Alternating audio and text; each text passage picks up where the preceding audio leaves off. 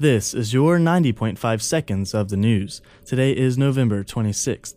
Today's skies will be sunny and clear. The high will be 69 and the low 41. Forever to Thee, with an emphasis on the 4, is still being heard after South Carolina's historic weekend win. The South Carolina Gamecocks ended their regular season Saturday with a 4th straight win over the in-state rival Clemson Tigers, 27-17.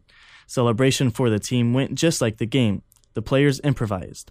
Coach Steve Spurrier did not end up drenched in Gatorade because most of the seniors were on the field with the defense, and players did not get to enjoy the moment on their own before fans rushed the field and joined them in the hype. But senior cornerback Akeem Auguste and linebacker Shaq Wilson carried the Hardee's Trophy around the field together, and the team shared enjoying their gritty, historic 10th win of the season.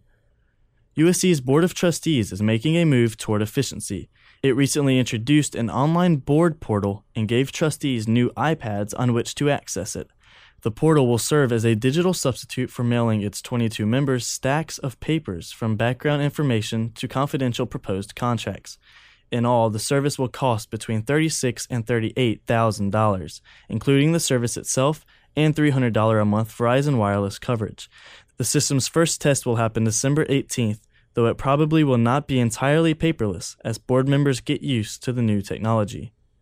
The sights and sounds of Main Street have changed drastically in the past week. Boyd Plaza is now Main Street Ice until January 6th.